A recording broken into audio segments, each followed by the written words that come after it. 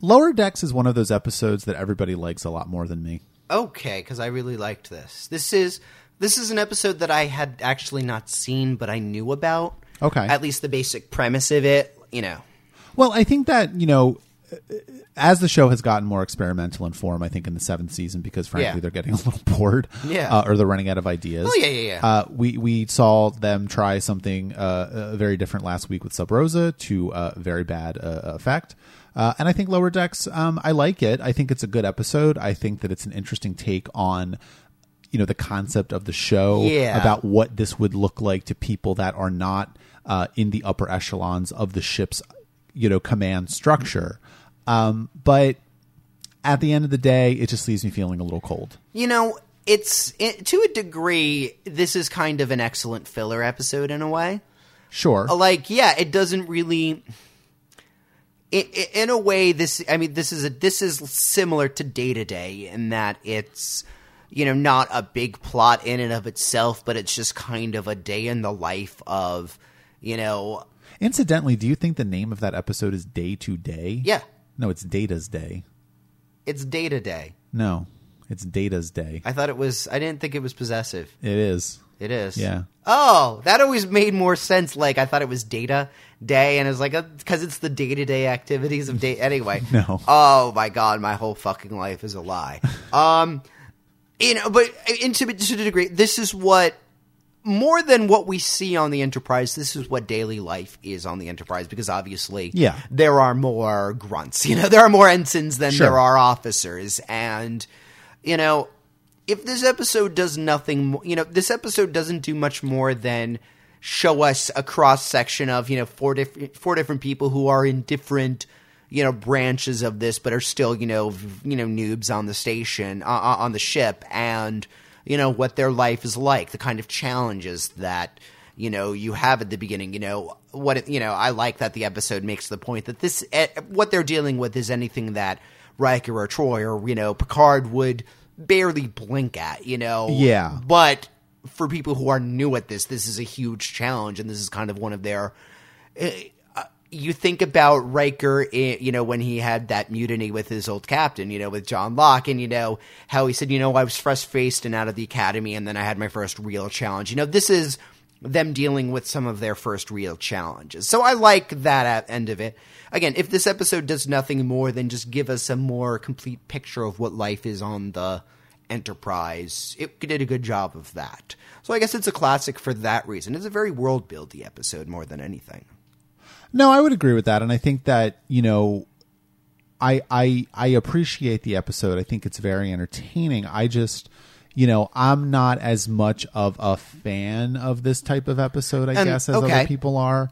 And it's not to say that it's a bad episode. It's certainly not, and I do enjoy it. Well, I mean, I'm just not sure that it rises to the level of some sort of unmitigated classic. See, that's interesting. Again, this is my first time seeing it. I tend to disagree with you just because I find it's telling a very different type of story than this kind of show normally could. Again, this is the kind of story that you could really only tell in a later season. This isn't something you could do in the first season. Just sure, because, sure. It gives a different view of the main characters that we've seen. I guess the reasons that this is considered a classic already, and you can probably pick them out yourself. But well, sure, yeah, but I don't want to discount that, and I think that if anything else, we are here to provide context and commentary for people that are watching the show again or for the first time, hopefully. But I think, again, I'm now more interested in why this is leaving you flat. Well, I guess there's a degree to which I'm trying to be very careful not to talk about the fact that I personally don't think it's that interesting. I guess for me, personally, it's important, though, I would say. But anyway, continue.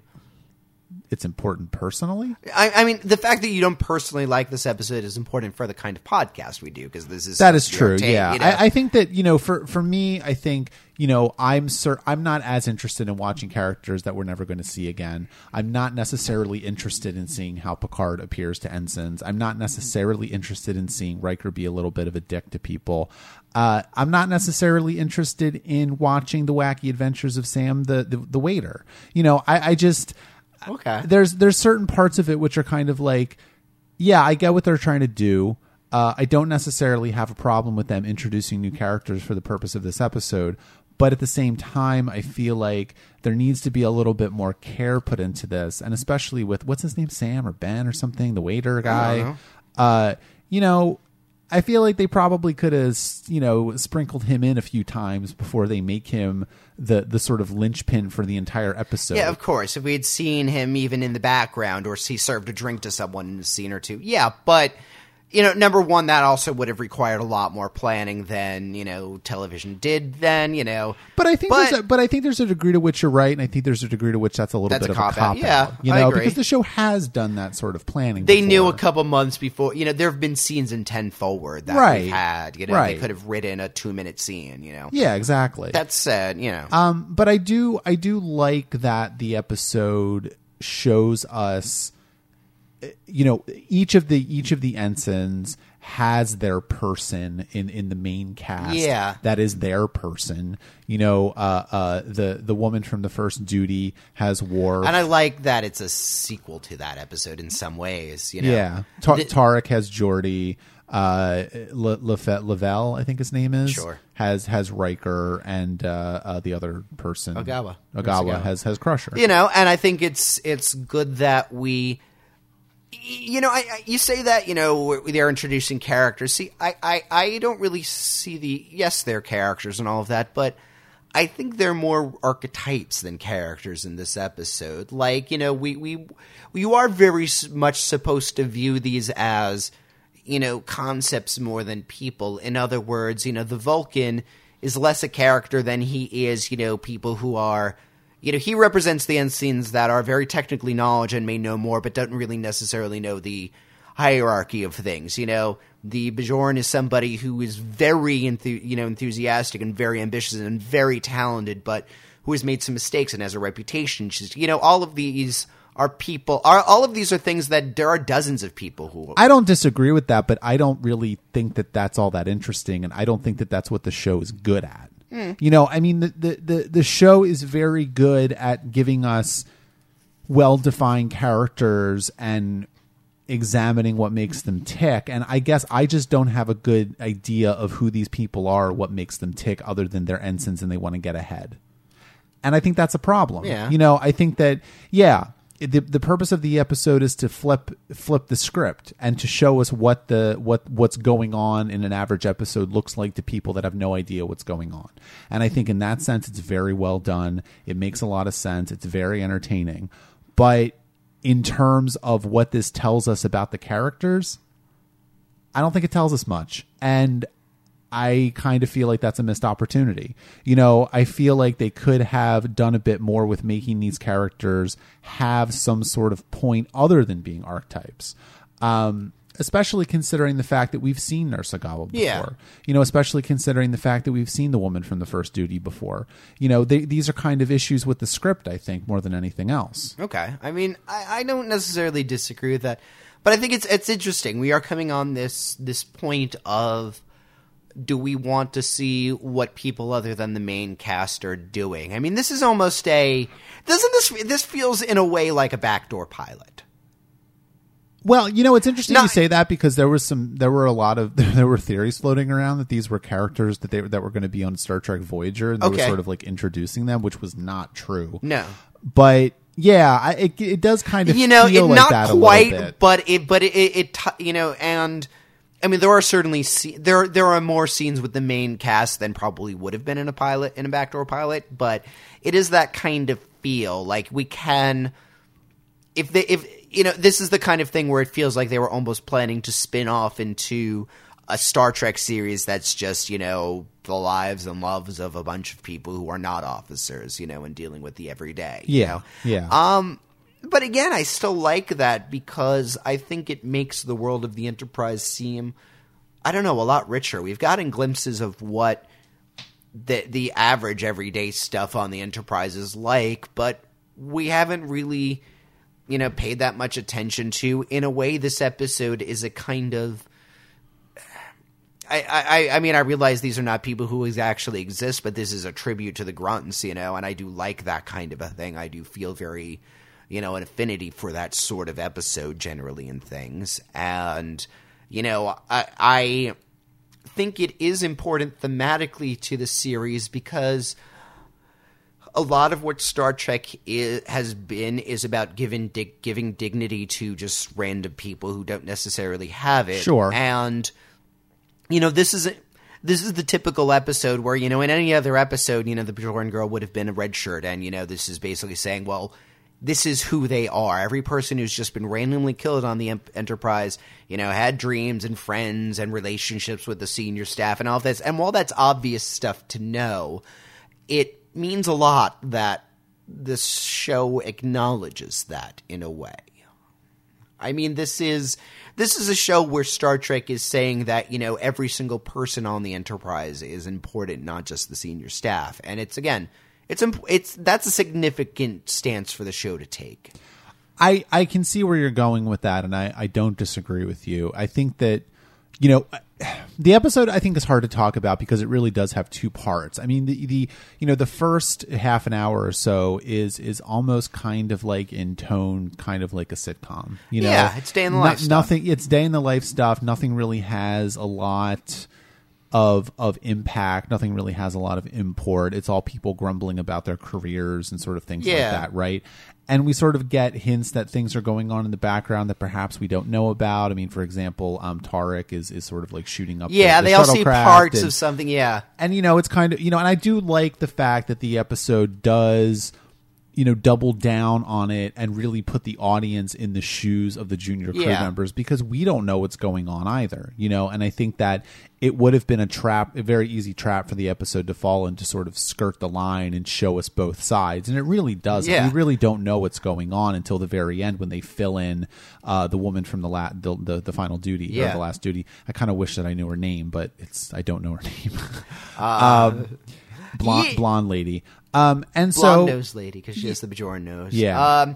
And so I like that. It's cool seeing how, because from this I extrapolated into several other episodes where well, what would the guard who's guarding the room where the ambassador is see? That he'd hear a few sentences here and there. He'd see the captain going in. He'd see someone would see a mysterious thing. But no one would know the full story. And in a lot of cases, they would not know the full story, even after everything is done. So, I mean, that's it gives a very different atmosphere to the ship than we've felt it because, the perspective we've always had on the ship is that they'll explain everything to us by the end. We're going to see, and we spend enough time with the captain that we will pick up on everything that goes on. But again, the daily routine about the Enterprise must feel mystery and danger, and it must be a very anxious environment. I don't know if it's anxious necessarily. I mean, I don't. I mean, there's a sense. A lot of you get the sense that a lot of times people know something's happening. People have to be on their game, but they don't know exactly what, and they don't exactly know what or how to prepare for it. I mean, sure, but I think that the times that the Enterprise is on these sort of covert missions is not, I mean, it doesn't happen that often. I mean, a lot of times they're just, cataloging gaseous anomalies. Yeah, but I wouldn't even want to be on one covert mission, necessarily. Well, I mean, I think that the implication, of course, always is that Starfleet is Starfleet and people are sort of, these are the best of the best, Oh, yeah. I don't know. I guess it's... especially towards the end, I think, when the episode shifts. I mean, I do want to talk about the poker stuff, but I think that... that is kind of the centerpiece of the episode, and then it turns from there. Roughly. Yeah, and so I think that, the poker scenes are interesting because it does really set up the idea that these are these people are the future of the Starfleet, or these people are what, Riker and Geordi and Troy... 20 years from now, like 20 years ago. But... and kind of like the waiter going back and forth and sort of playing both sides of the fence. And really, I think that character is interesting because he obviously serves a real purpose in the episode, which is to show, the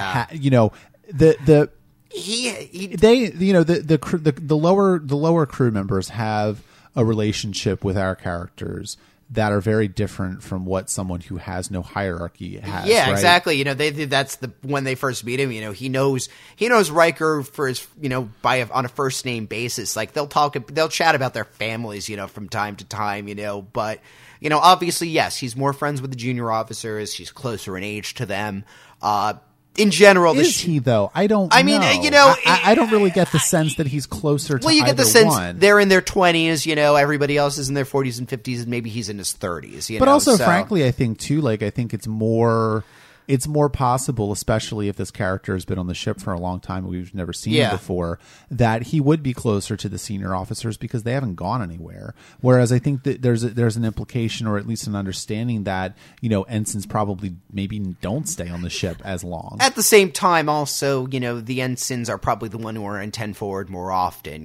Generally, the sense I've gotten is that that's where the lower off, just because they have more time, Picard is not going to have the time to relax and 10 forward all the time. So no, but I think maybe Riker certainly does. Oh, yeah. I think Troy goes there a lot. Geordi and Worf go there. I mean, it's for whatever reason, either way, the bartender will sit with the junior officers more often, but that doesn't change the fact that he does know Riker very well. Right. Again, he can invite himself into the senior poker game and be welcomed. Right. That more than anything, shows it's interesting when you're outside of the hierarchy how you do have more freedom in some ways.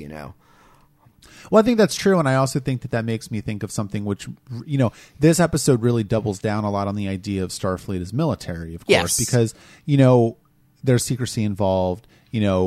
What Picard appears like to the blonde Bajoran is very different from what we've seen him before. Yeah. I mean, the dressing down, the you're with me, ensign, kind of just follow him. Yeah, they don't really say anything. There's a lot of that sort of stuff that we don't really see Picard do very often. Yeah. But I guess it's kind of like what he would look like to someone who doesn't really understand what's going on, and frankly, someone who can't question him. Yeah, I mean, because he even when he's ordering Troy or Crusher or Geordi or whatever, there's also a. He'll explain them to me because while they aren't quite peers, they're closer, and their job is to know everything and, give them all the advice. It's not the Bajoran's job to know anything at this point. No, and I also think it's interesting to me because Picard has always been portrayed as a captain who very much wants to hear all the ideas from his senior staff. But at the same time, I think that this episode is making it clear that while he wants to hear everything from his senior officers, he doesn't really want to hear anything from the lower officers. Well, they haven't earned, but maybe they haven't earned that right. Well, that's one of the interesting things about the episode, and I think it particularly hits the Vulcans and Lavelle's plots. Is that it doesn't really matter how competent you are also inexperienced, and there is a degree to which you need to follow the captain's orders because, right now you don't have all the full information, you don't have all the full skills, you might not make the right call, and, in a crisis situation, which is the general rationale for orders in the military as it is. Well, sure, yeah.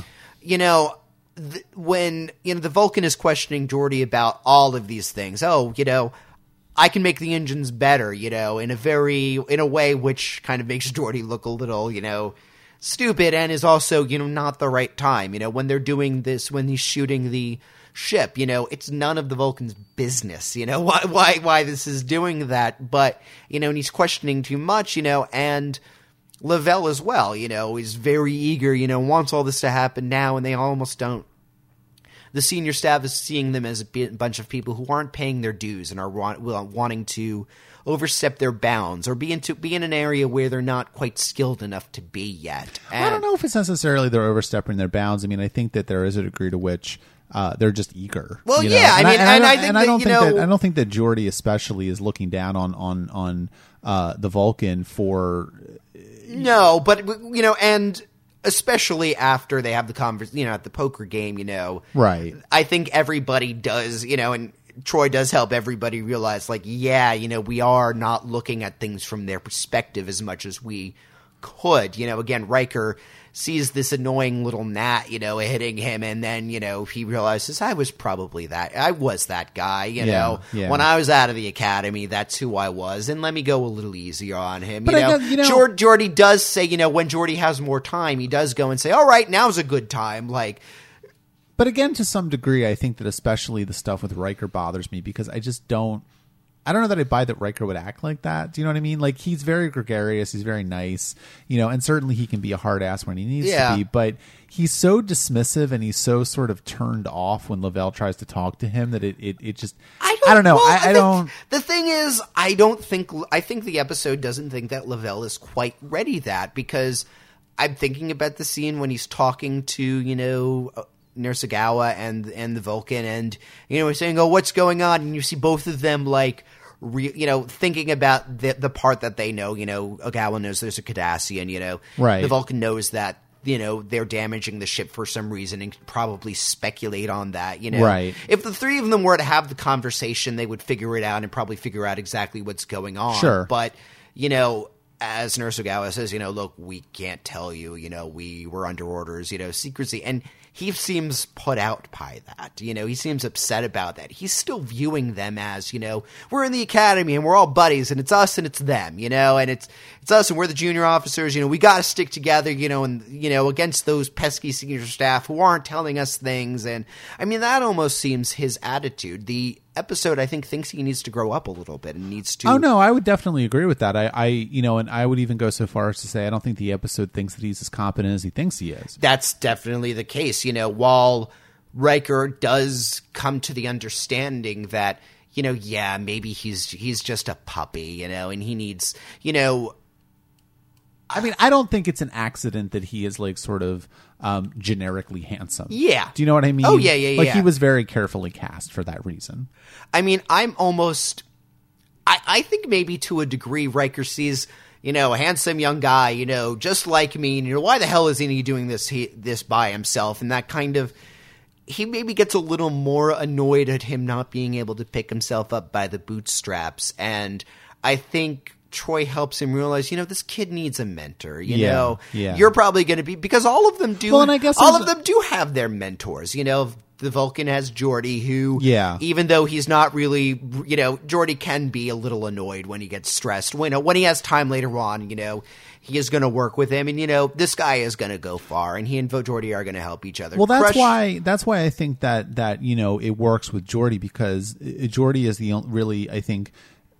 Riker seems kind of a little strange in this episode. I think Picard seems a little strange in this episode.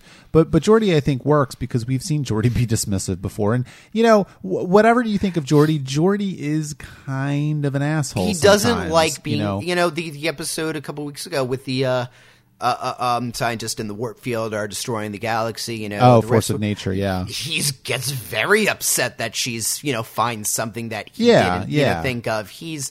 Geordi gets a little uncomfortable. I mean, Geordi has a lot of insecurities.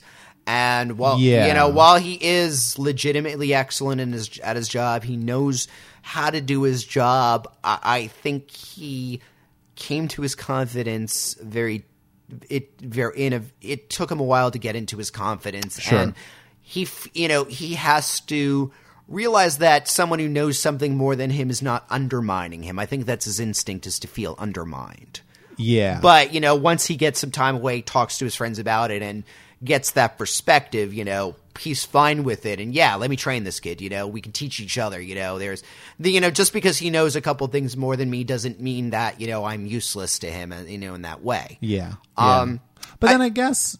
No, go ahead. Well, I was going to say, I wanted to talk about Crusher and Ogawa because that's actually where I was going to go. So. I think they have the most functional mentor-mentee relationship on the show in general, and part of that is because we've seen that developing over the past few years. That helps. The two of them have always, we don't see too many scenes with them, going personally to each other, but it's very clear that they do have a very close relationship, and, Crusher does really rely on her, and she does think the world of her. I think, like, for example, going back to Suspicions, for example, where we see Ogawa go to bat for Crusher in a very direct way. I think that helps this episode a lot. Yeah. She's and to your point, if we had seen, if there had been a bunch, if O'Brien were still on the show, he would be maybe not at the point he is, he wouldn't necessarily be appropriate for this episode, but a character like that, right, who we've seen before. If we had the barber as one of the characters, they had actually talked about having Barkley be one of the characters, but they kind of, I think the reason why they didn't use him is because he kind of already was involved in higher level stuff, so they kind of decided not. I was going to say really that's work. it. He's been there long enough, and then of course it kind of would have become a Barkley episode, so I think that's not great. And frankly, where Barkley's been, we've seen him going from someone who's really socially awkward and not very good at things to someone who's getting better and frankly is on that path. These are, and for whatever Barkley is, he's not fresh out of the academy. He's been out for years. Right. These are people who it's their first tour of duty, really. I mean, he's at least a lieutenant. So which, although to be fair, Ogawa is not her first tour of duty, but anyway. But she's still an ensign. Yeah, exactly. You know. But I really like the way that Ogawa and Crusher are, because I mean it's a very, it's nice to see a work relationship between two women that's not competitive or any way. Yeah. It's nice to see a mentor relationship it's not motherly in any way. Like Crusher's more experienced both in medicine, in terms of being a doctor versus nurse, in terms of just years spent, doing things. And, she certainly knows more than Nurse Ogawa, but she's not being her mother. She's being a professional mentor to her. And, I like that. I like that they both have a deep respect and admiration for each other. I think again, it's nice that they have like I said, they have the most functional kind of pairing on this. There is no, friction between the two. To be fair, the Bajoran and Worf also have a very good relationship too, but I think that it's funny because I don't think that Worf is necessarily interested in her personally. I think that he sees potential in her professionally, and I think that that's why he's pushing her. That's it. He sees somebody who, he recognizes she's really talented. She needs, to a degree, everyone kind of needs someone to notice them in order to get to their next stage. And, Ogawa's always had Dr. Crusher to notice her and, to help her on her career. The Vulcan, through sheer knowledge, is going to be noticed. Lavelle desperately wants to be noticed, and frankly, Riker, I think, he thinks he's trying way too hard. I think that's a lot of his. He's basically screaming, "Look at me! Look at me! Look at me! Look!" And it's annoying, Riker. But of course, I think the implication there is that Riker doesn't like him because Riker kind of was like that when he was fresh out of the academy. He thinks of himself as, maybe he even does think of himself as, and frankly, after we've seen what his fresh-facedness led to, which was stopping a mutiny for an asshole, he could be frankly kind of annoyed at somebody who is too eager to please. I mean, true. Riker, he knows where that ends up. Riker grew up by realizing that he blindly following the guy with the highest rank was not the right thing to do, and there are times he needs to be defiant, and frankly, he wants Lavelle to push back a little more. He wants to, Riker's not comfortable with being hero worshipped, even though he likes being the coolest guy in the room. Right. Yeah. I think so. And, either way, and the Bajoran, part of her plot line is getting Picard to notice her, which as it turns out, he has this entire time, But that's a very Picard thing, of course, right? Is that he's got he's two steps ahead of everybody else. She doesn't really understand what's happening, but of course, he requested her and all this kind of stuff. Yeah. It makes sense. And I like that because it gives. I don't know. You say Picard is different in this episode, and he is, but in a way, he isn't. I mean, I think of Picard as somebody in a way who's always acting. Yeah. In a lot of ways. We never really see him, we usually see him around people who he can drop his guard down a little bit. If he isn't telling everything to everybody, he's at least more himself around his senior officers, you know, because he sees them socially outside. You know, he doesn't need to pretend around him. But at the same time, you know, Picard doesn't socialize with them a lot. No, you know, like he's never at the poker games. Exactly. You know, he's not really ever going to Worf's Klingon calisthenics classes. He doesn't hang out in 10 Forward with them. I mean, you know, he is kind of setting himself apart even to that degree. So he keeps the core of who he is. Maybe he'll show, you know, Crusher knows that, you know, right. Troy at a lot of times knows that. Riker knows a lot of that, you know, but it's more that he does that one-on-one, I think. Yeah. Again, Riker, you know, Picard is always kind of performing when he's in public. Yeah. And so we see him performing for most of this episode. You know, when she, you know, does stand up and says, look, you know, I've done what I can, you know, this is all I can do, you know, and I think you know, I've earned this, you know, transfer me if you don't want me on there, you know, give me a chance, but, you know, I'm trying to work past, you know. Yeah. And he finally, you know, when you know, she's earned a bit of seeing who he really is at that point. And that's, you know, when he does say, like, look, this is why you're on this ship, you know, this is what I want you to have to do, like. Well, and also, frankly, I mean, she's volunteering for death, well, essentially. That's it. That's it. He and frankly, I don't think she would have volunteered for death if Picard hadn't necessarily shown her that side of him. You know, if she's still trying to prove and he's putting on her suicide mission, well, you know, she might necessarily not want to do that. But finally, like, he's saying, like, look, no, you are as talented as everybody says you are. Like, I believe in you. You know, you can do this. You know, and she does. Yeah, I think so. I mean, you know, again, I think at the end of the day, I don't disagree with any of that. And I think that, you know, it's all done very well. It's just, again, I don't, you know, I just don't know if I find it to be. I don't think there's an execution of, it's not, in other words, you find you're not so into the concept, so it doesn't really matter the execution, although you will agree that this execution is probably among the better executions that it could have. You know, in other words, there isn't a Phantom better version of this episode out there that you would, I don't, you know. No, I don't think so. No. Yeah. Meanwhile, conceptually, I really liked this. Okay. Yeah, we'll give it 5. It's a 9. All right. I give this 9 ensigns. Wouldn't that be a vice admiral? Let's talk about that own self. Well, I'm doing all right. You know, I got up, I had some coffee. Oh, you mean the episode? Yeah. I liked this. No, this is a good one. I liked this one. This was a very difficult episode to watch at points.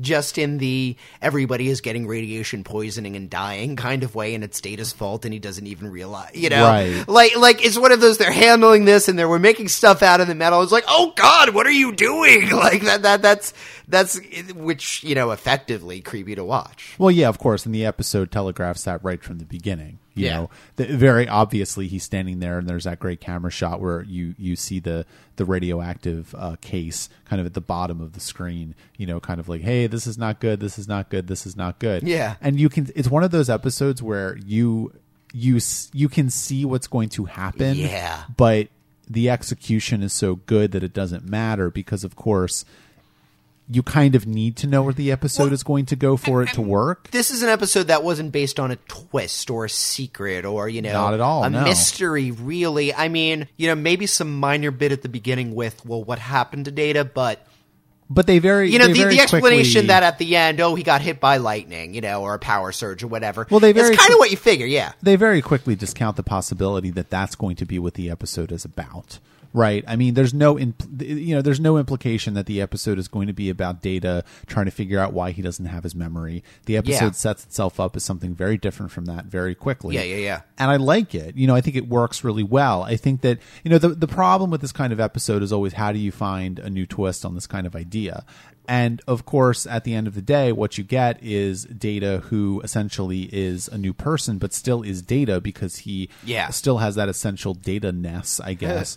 And is able to figure out what is going on, and able to sort of to fix it. I mean, we have to be sort of clear about this. I mean, this is kind of a twist on the Frankenstein story. Yeah, I was gonna say I like that they didn't go like super obvious about it. You just have a bunch of villagers with pitchforks and torches, who killed a monster, and that's about it. But yeah, there's definitely some resonance. And he's friends with a little girl. Well, yeah, which that's also Frankenstein. Right. But I didn't, pick up on that as an obvious, trope. It's not like they had her by the river with flowers or anything. Yeah. I mean, I think, again, I mean, this is probably one of Data's last great episodes, I think, in a sense. Yeah. And it doesn't really give us any new information about Data, but I think that it does...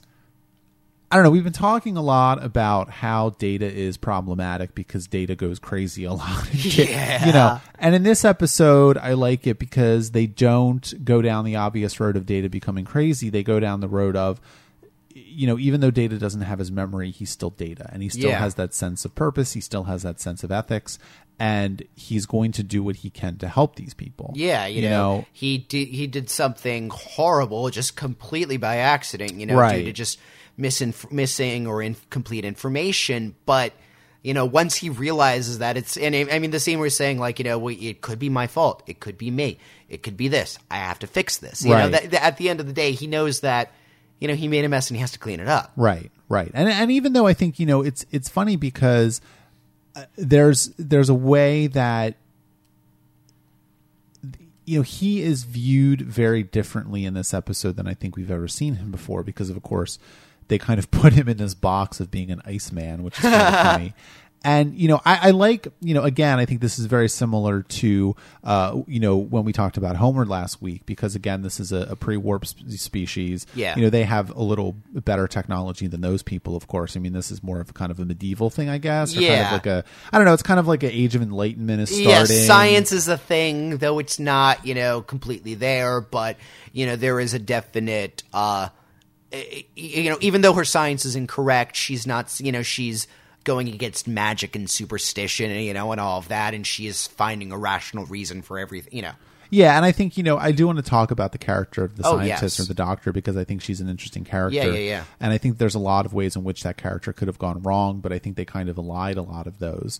But, what I like about it is that Data is in the episode, but he's not really the point of the episode, and this is a Data episode that's not really about Data in a sense. Do you know what I mean? Yeah, this slightly reminds me of Inner Light in that it's giving Data the we see who Picard is when he is given a different life and a different personality, and who he becomes, and in a way that's an opportunity to see Picard unburdened by Starfleet. And Data unburdened by Starfleet is very different. He doesn't try to become a community leader. He doesn't, try to form, relationship, but he's still very scientific minded, and he's still all about learning and so, so it's interesting the parts of, how much more consistent he is in a way. Yeah, because I think there's a degree to which Data is always viewed very mechanistically. Yeah. I even think back to the episode from the third season where they sent him to the village to convince the people that they have to leave because the Shellyak are going to come and colonize the planet, and if they're not gone, they're going to kill them all.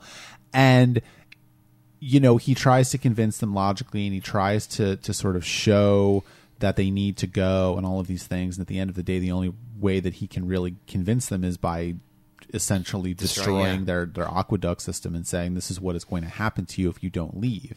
And that's always kind of been how Data operates, is that he goes from very logically from point A to point B to point C to point D. He's not someone who really makes intuitive leaps of logic, but he's someone who's going to chug along and really examine each possible permutation of this and get to the point. And when he gets to the point, he won't be swayed. Like he does, when he makes his decision, he doesn't want to hear any input. He's, because he's thought it all out, and it's just going to waste time. Exactly. And so, I find it interesting that he is explaining himself in this episode to a certain degree, because maybe this is a good way for us to get into talking about the Doctor. Well, because I think he's as much explaining to himself, to others, as he is explaining it to himself. I would say it's him almost Socratically figuring out the world to himself. Yeah.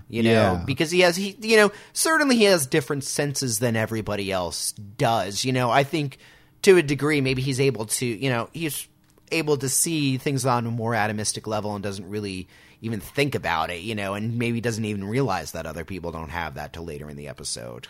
Yeah, and I think, of course, the implication there also is that, he has lost the knowledge of who he is and all his sort of personal memories, but he can still reason out. And he also hasn't lost, he obviously has an understanding of the atomic structure of matter and these kind of things. So it's not as though he's a complete blank, right? But I think that, the Doctor character is interesting because I think that she's a very, very interesting character, but also it kind of is where the episode falls down a little bit. Because the one thing I think that I like this episode a lot, and I think it's got a lot of nice flavor and things, but I think that the one problem I have with it is that I'm not really sure what it's about. Like, it doesn't really have a strong through line. It's true that especially at the end, like when they say, "Oh, we'll never really know what exactly happened. You made friends with somebody," Right. It's almost, to a degree, this is a bunch of stuff that happens. It's a bunch of stuff that happens, and it kind of does feel like the show just marking time in a way, which is not to say that that's a bad thing. Well, that's where, again, it's a hangout episode to some degree. Well, Lower Decks is a hangout episode too. Both of these are excellent filler, I would say. Yeah, I mean, I think that, we haven't even touched on the Troy stuff, which we will talk about, but yeah, it's that kind of thing where the reason why we haven't touched on the Troy stuff yet is because it has no connection whatsoever to what's happening with Data. Oh, no. And it's basically there to just, I don't know, take up time, I guess. It's a nice thing for Troy to do.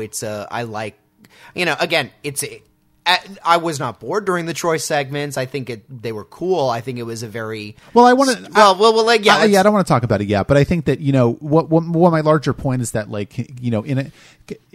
narratively, this episode, the two parts don't really have much to do with each other. They don't thematically. They don't thematically fit exactly, and I think that there's the show is starting to fall down a little bit in that sense because I'm not really sure that Ron Moore really knew what exactly the meat of the story was.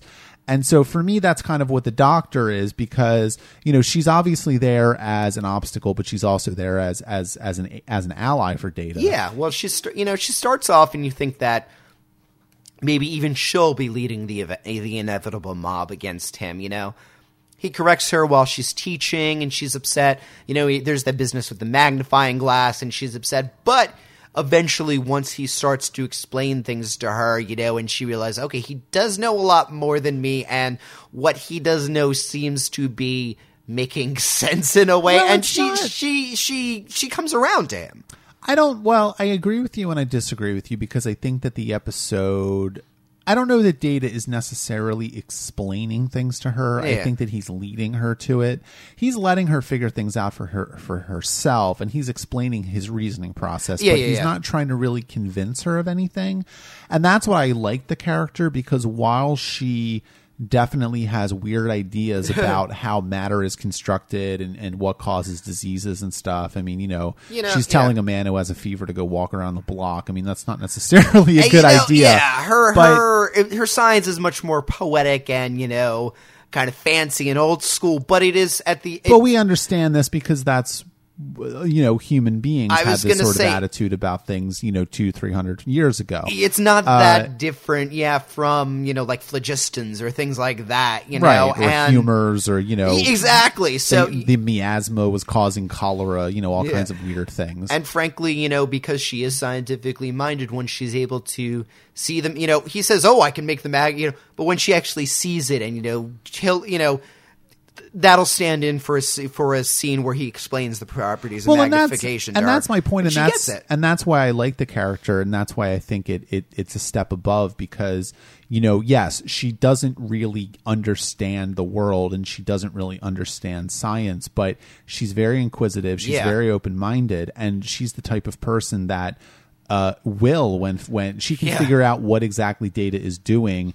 And while she may not be a great scientist in the sense that she's able to make discoveries on her own, she's smart enough to realize the reality of a situation. It's the kind of thing where, Yeah. She is probably the best scientific mind of her generation. You know, she knows everything about her current knowledge. You know, that there is more knowledge in the galaxy to understand is just, you know, she's. Well, I mean, Well, I want to say, I want to but say she's ignorant in a very neutral sense. I think that there's a reason why she's living in a small town. Well, I mean, that's the only thing that's. I mean, there. she's not living in this planet's version of London. Is there? But does the planet have a version of London? Is the question. Probably. Well, you know, either way, you know, once she starts to, you know, get access to stuff that's, you know, decades ahead of where her society is. She's capable of grasping it, you know. It's not like she can't, you know, connect the dots. It's right. just the dots aren't available to her. Well, yet. yeah, and I think also, I mean, that helps because, of course, Data doesn't have any of the technology that he's used to, and so he's having to reconstruct, you know, basically figuring out what radiation does to people with the technology that he has available to him. And that works. That's fine. And I think that she understands that. I mean, the scene where Data is showing the radiation particles, you know, on the light source and all these kind of things, and then blocks it with the case. You know, she's skeptical at first, but I think she understands it. And especially when Data comes up with the cure, essentially. I mean, I don't exactly know what he did or what he was doing. I don't even really understand what radiation drugs do. The show has established, though, that there are radiation drugs, you know. Well, we have them as well. I mean, I don't know what they do, though. I mean, radiation is one of those things that I know exists, but I think people have a hard time even believing it's real now. Yeah. Do you know what I mean? To some degree? Yeah, because it's like, you know, oh God, well, what is that metal going to be? Is it going to burn people when they touch it? You know, is it going to be glowing? I mean, like, from what I know, I think metal, you know, radioactive metal just looks like bits of metal. I mean, they say it's warm, but I don't even think that's necessarily the case. You know, yeah, we'll put it this way. We can get, you know, cancer from the sun, you know. We don't really notice it other than it's warm and bright, you know? Yeah, exactly, yeah. But I mean, every time you fly in a plane, you're getting radiation. So, what? Yeah. I don't like flying. Well, you shouldn't fly. You're going to get radiation. I'm going to get radiation. Yeah. I guess one of my main questions about this episode just has to do from a practical decision point of view. So he comes up with this cure, and his plan is, I'm going to just dump this in the water supply, which, yes, if you want to get something to, you know, filtered out to people the quickest, most efficient way, dump it in the town well, sure. But obviously, you know, the second he says, I'm going to do this, you know, he's going to be fucking caught. You know, it's going to be bad. They're all going to find, you know. There is a degree to which this is sort of paint by numbers. Well, here's the thing. Like, it's going to take a day or two for everybody to drink the water in the well as it is. You know, it's not like this is going to be an instant cure. And so why the hell didn't he just wait for the doctor and have her disseminate the cure? Because, you know, she would trust whatever, you know, he said. You know, she would be able to... She could say whatever she wants, you know, oh, I just came up with this. Oh, I was looking in an old book and I found, you know, Well, I mean, you know, I understand that. I think the real answer is that they wanted the Frankenstein ending. I know, and they wanted Brent Spiner walking around in a Phantom of the Mask thing. I mean, you know, like... Yeah, you know, again, in terms of dramatic imagery, in terms of, you know... the story, if they don't understand, you know, they fear what they don't understand, you know, kind of things. Like, all of those are fine. Actually, no, I got the sequence of events there wrong. He actually was already skulking around in the hood. It was then they get stabbed, and you know. Yeah, and the lightning, and oh my God, you know. Right. But also, I didn't really get was the blacksmith killed when he stabbed Data? Because I didn't think he was. Like, I thought that was some serious electrocution going on. I thought they showed him like, oh, you know, but he was still alive. You know, but just hurt. That guy was a jerk. I didn't like him. Well, you know, he's a blacksmith. But yeah, I know what you mean. It's like, it's very perfunctory. But at the same time, it's just like, come on, that's like the stupidest decision you could have made. That's, you know, wait till the little girl is feeling better in the morning, and then she can give out the medicine. Like there's. But again, there is a degree to which I think that kind of makes sense in terms of how Data thinks mechanistically, because he's not necessarily going to he doesn't understand people really, so he's not going to make the leap that if he just waited for the doctor, he would be able to get the cure disseminated. He thinks he has to do it himself, and the best way to do it is to dump it in the water. Yeah, you know, so. Is that kind of a little bit of a retcon? Maybe, but you know, it is what it is. It's not like it. You know, I won't deduct any points from the episode for that. Okay. Let's talk about Troy, though, because we haven't really talked about her plotline in this episode, and I think it's interesting. Oh, you yeah. know, we said last week that this has been kind of, you know, Sub Rosa was an example of the show really falling Step down back, on the but- female characters when it's really done a good job in the past couple of seasons with them.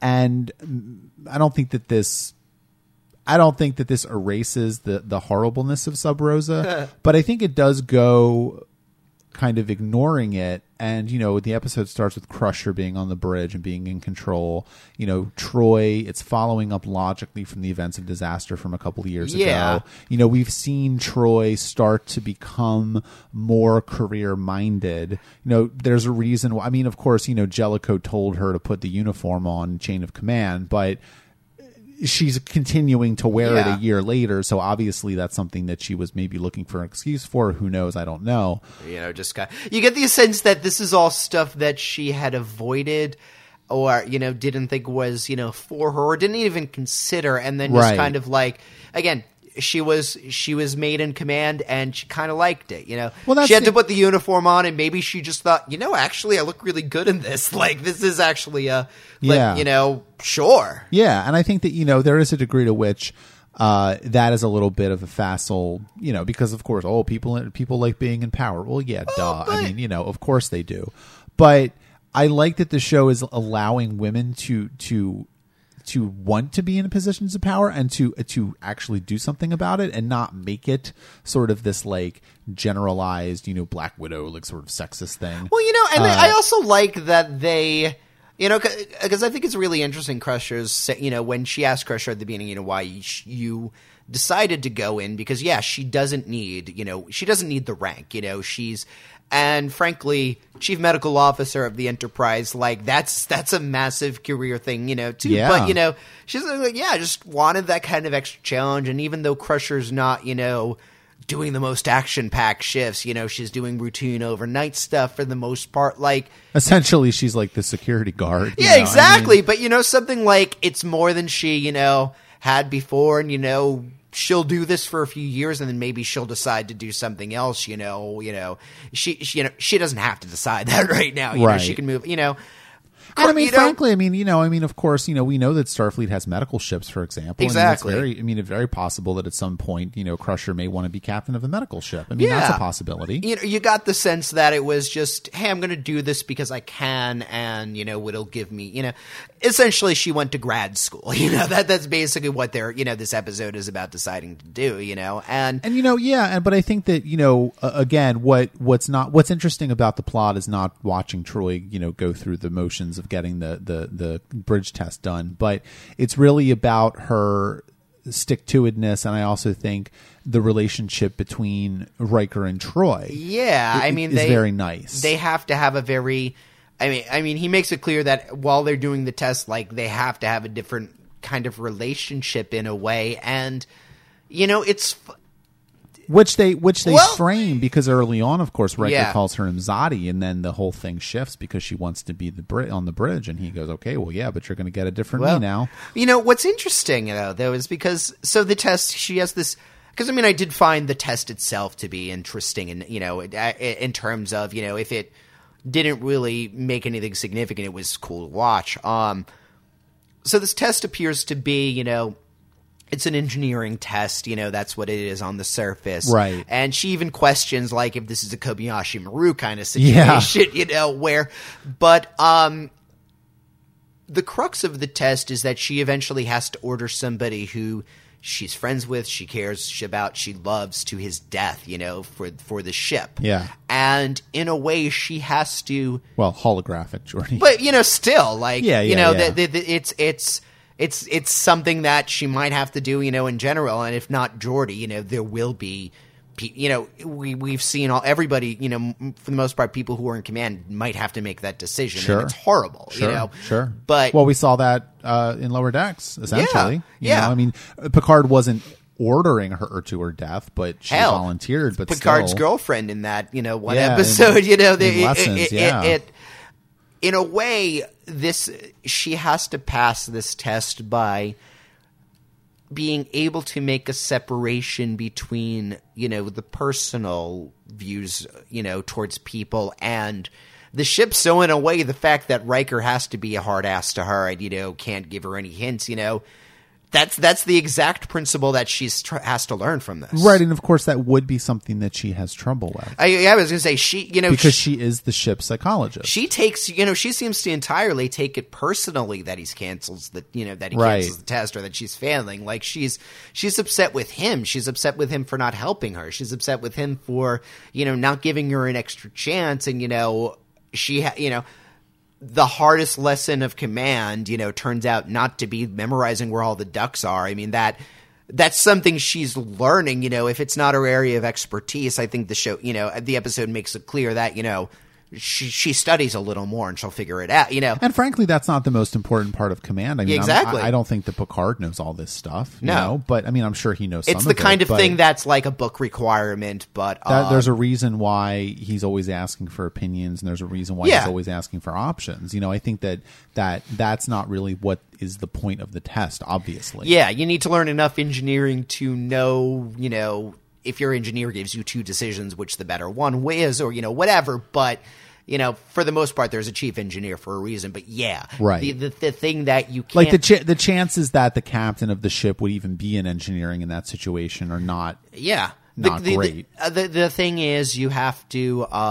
I'm remembering there's one point where Uhura was fixing a thing, and she said, I haven't gone in here since the academy. Right. I kind of know this. It was on the test, but there's plenty of shit we learned in college that we don't remember, but it had to do for just the paper. But I had to memorize like all the capitals of African countries. I don't remember what they are now. I never bothered learning about what Africa even was. Okay. I studied English. The lesson that can't really be taught is the lesson that you are going to have to send your friends to your deaths and their death. And that's, but I think the other part of the test is that, ordering him to his death is not the first thing that she picks. She does the test 3 times, and studies like mad. And I think that's important too, because, Riker makes a point of saying, you exhausted all your other options first, Right. In a real command situation, she would need to do that much quicker, certainly. Sure. But, the point is that, a good captain will go through all the options, check off each one mentally, in a few seconds, have to do that very quickly. But if the only thing left to do is to send your chief engineer to his death, that's what you have to do. Yeah, I think so. It also makes me think of Cause and Effect, of course, because that was an episode where Riker made the right decision and Data did not make the right decision. And so it's kind of like interesting to me that they've put that in the show before, where even the senior officers who are bridge certified or whatever, they can still make the wrong decision. And Troy has already been in that situation to some degree, and she was able to get through it. Yeah. So I think that the show is always going to be on her side in this. Well, I mean, again, the thing about this show is that, morality was easy in the original series. Usually it was whatever Kirk said, but, right. It was a general America and freedom and the dignity of the individual. And, we've all got to work together, but, we can't, all of those, nice pie in the sky Star Trek things, whenever you think of what Star Trek is from a moral perspective, a general liberal humanist, thing. And, as long as you're keeping to that, morality is easy. And Next Generation has been about, even you have a principle so straightforward as the Prime Directive. And how many episodes are there that, talk about how, any one decision leads to 10 wrong decisions. There are. So, even somebody who, being fully qualified for the bridge helps a lot. And you need to have a lot of specialized knowledge and stuff like that. But at the end of the day, the calls are going to be difficult. And it's more about training people to make a trustworthy call than it is necessarily the right one, because the right one is a matter of perspective. You are going to love Deep Space Nine. I like it. You've never seen it. I like it already. All right. I will give this episode 7 radioactive. I wanted to have 8.5. Okay. Half-Life. There you go. Well, if you would like to share your thoughts on either of these episodes, you can do so on the post for this episode at trekaboutshow.com. You can follow us on Twitter at twitter.com/trekaboutshow. Like us on Facebook at facebook.com/trekaboutshow. And leave us a positive iTunes review, which is always appreciated. Next week, we are talking about Masks and Eye of the Beholder. Ooh. Not The Eye of the Beholder, which was an animated series episode. I was going to say, I thought we saw that one already. Which one was that? That was the one with the, I think it was like the weird people with the elephants. Was or that the something. Salem one? No, it was want to watch the zoo. I kind of want to watch some of the animated series again. You can. It's available. Oh my God, it's on Netflix. I should totally watch some more animated series. Yeah, and if you weren't around listening to the show, or you skipped the animated series episodes, because a lot of people skip the animated series. You should not. I did a You great should not. impression of Scotty getting attacked by bananas at one point. They're very good, so check them out. Bananas, yes, they're a great source of potassium. So we'll talk to you next week when we talk about Masks and Eye of the Beholder. Have a banana, listeners.